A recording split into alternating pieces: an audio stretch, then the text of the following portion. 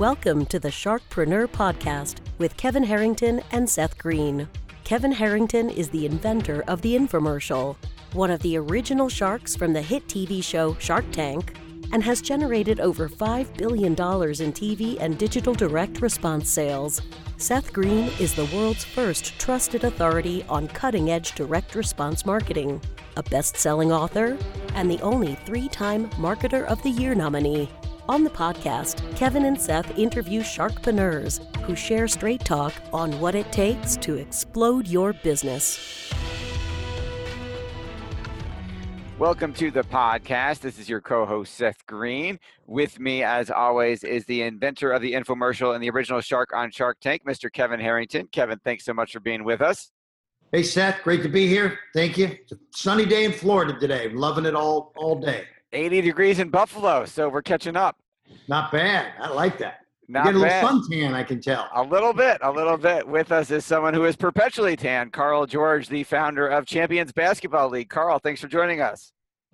Hello, Seth. Hello, Kevin. Kevin, I hope you came through the storms okay. Thank you. You know, we had some heavy winds and a few trees down here and there, but no surge. And power was gone for about 5 or 6 days. But if that's all we had to deal with, it was a blessing, and we're all good now. We're back to 100%. So thanks for asking. And any more today? The Puerto Rico's getting hit again. It's like, it's that time of the year, I guess. So we'll just keep our fingers crossed for everyone out there. Stay safe. Absolutely. Say some prayers. Thanks. All right. Carl, Champions Basketball League. Yes. There have been so many failed attempts to start sports leagues other than, the NBA, Major League Baseball, Major League Soccer, National Football League. What inspired you to say, I can do it right? So there's 300 plus, failed leagues since the 1950s. I didn't realize it was 300. That's a lot more than I thought. And 5 to 10 a year is kind of what they're racking up currently. But there's one constant through all this, and that is professional sports is based upon the athlete.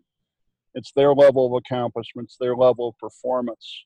And what happens every year in America, you probably know this, there's 4,400 professional athletes, and they average less than 4 years. So, more than 1,000 professional athletes a year are cut by their leagues.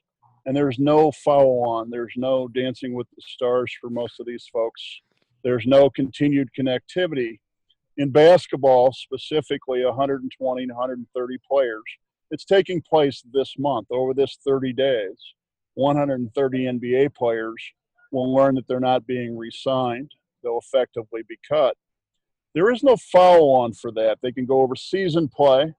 They have to leave their families. Now, the 120 players in the NBA get cut every year. They have 450 players, so we know they have an average life of less than 4 years, and the average guy is not going to escape that. Now, what's interesting is they go into the league at the age of 22, almost like clockwork, so they're 26, 27 years old on average coming out. The other thing they can do is they can try to go into other businesses. They can own Subways, they can become carpenters, they can become senators or go back to law school, but that's not what they've spent their life becoming great at. About 5 of these guys will make it back into coaching. About 5 of these guys will make it into media if they're charismatic enough.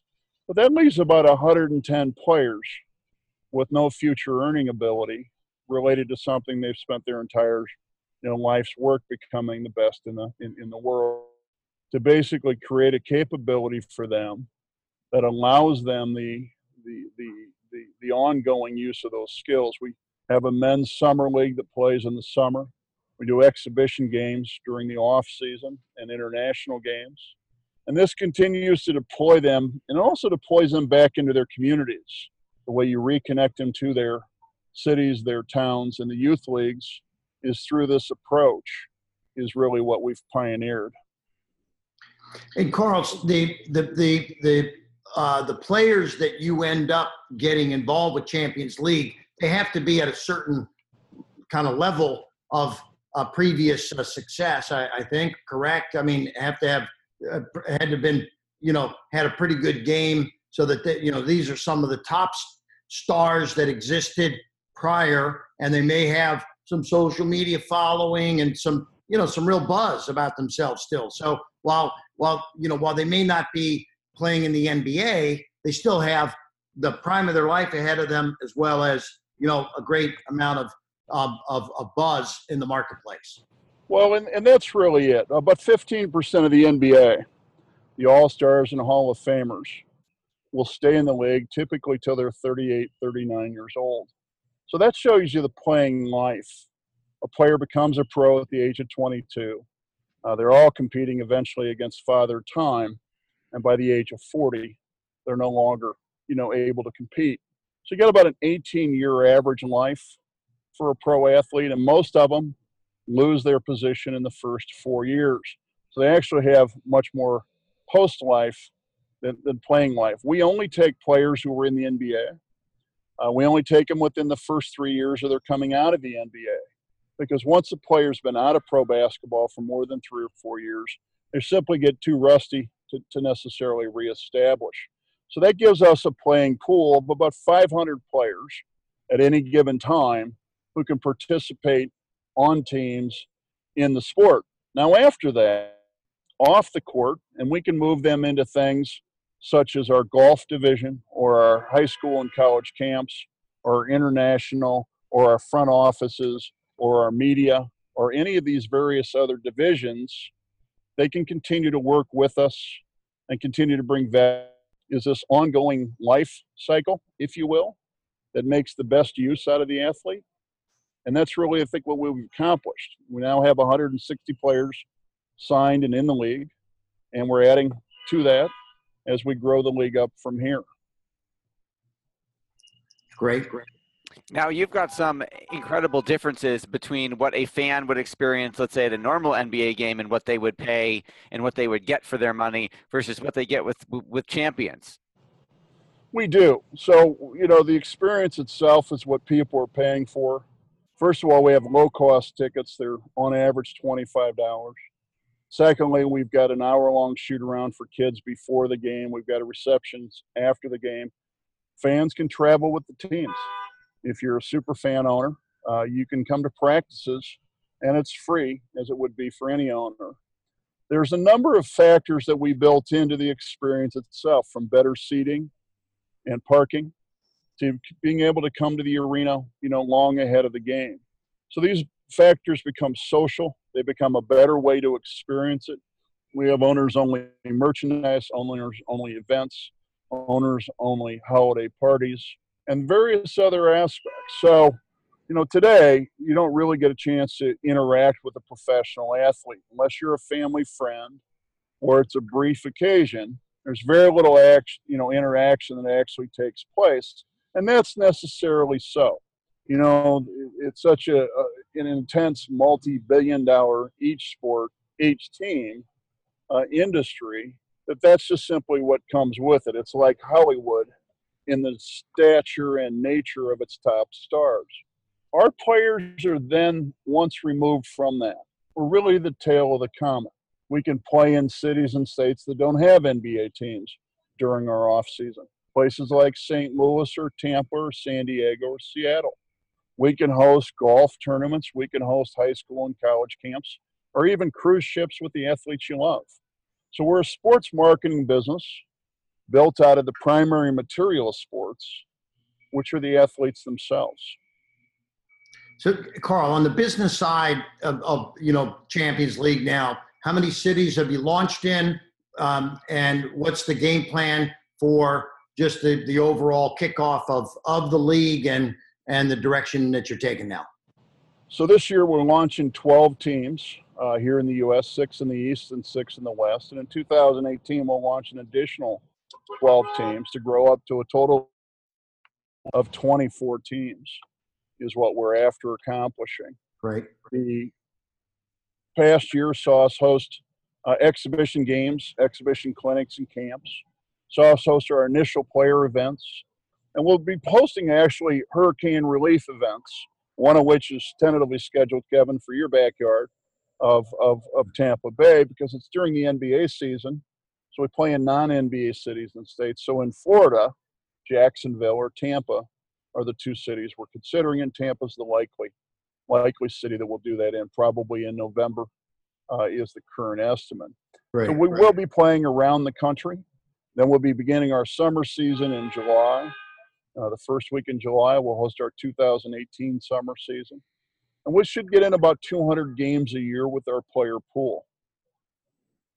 Now, Carl, you've got some high-profile celebrities themselves investing in teams, yet you've chosen to do a large share of the investment capital via crowdfunding and making it available at various price points to the everyday fan.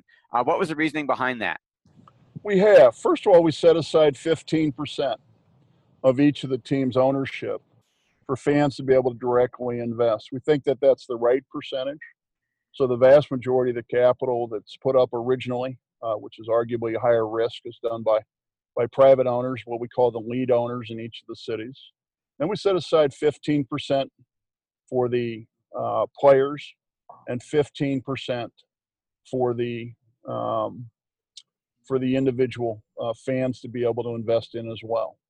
And that gives them the chance to participate, to have perks, to literally be part of the ownership, not the least of which, in each of the cities across the country, you'll find that their sports teams were their best performing businesses.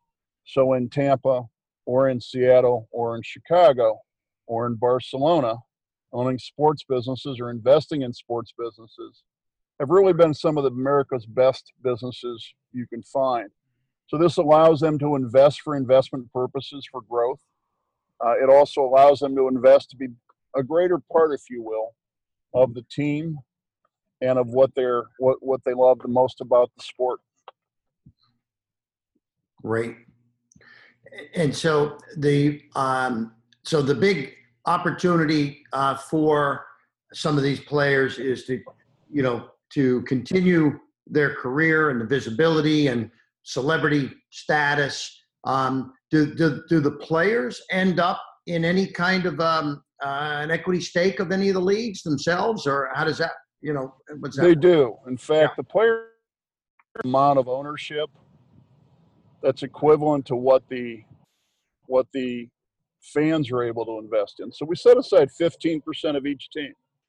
Yeah. And truthfully, it's the first time most of these athletes have actually had the ability to be owners in their sports and in their business. Yeah. And that's an asset that they can build and own and they can add to over time. And so we see it as a new model. We see the fans as potential owners. We see the players as partial owners. We see the lead local owners being the original capital in each team. And that model is being proven out. Our New York team is now available through direct investment, as is our Los Angeles Superstars. In fact, it's open as a Reg CF on Start Engine currently. So we're having success with this. We see it as an ideal model, and we see it as a model that other people will copy over time. And how's the Reg A doing in New York so far? So the Reg A in New York, we wanted to see if we could get 750 investors who were like-minded, and we got 1,700. Wow. So the report there is very good, and now we're going to replicate that in each of our 24 cities. Beautiful. Fantastic. Oh. You also have some celebrity participants, both as investors and in the back office. Can you talk a little bit about that? We do. So, celebrity and sports are closely aligned. And so across the country, we have team owners who are involved with the league. Here in New York City, Star Branding and its president, Vern Ullman, are in fact lead owners of the New York Gotham Ballers. Star Branding is a firm built with Vern Ullman, Tommy, and Andy Hilfiger.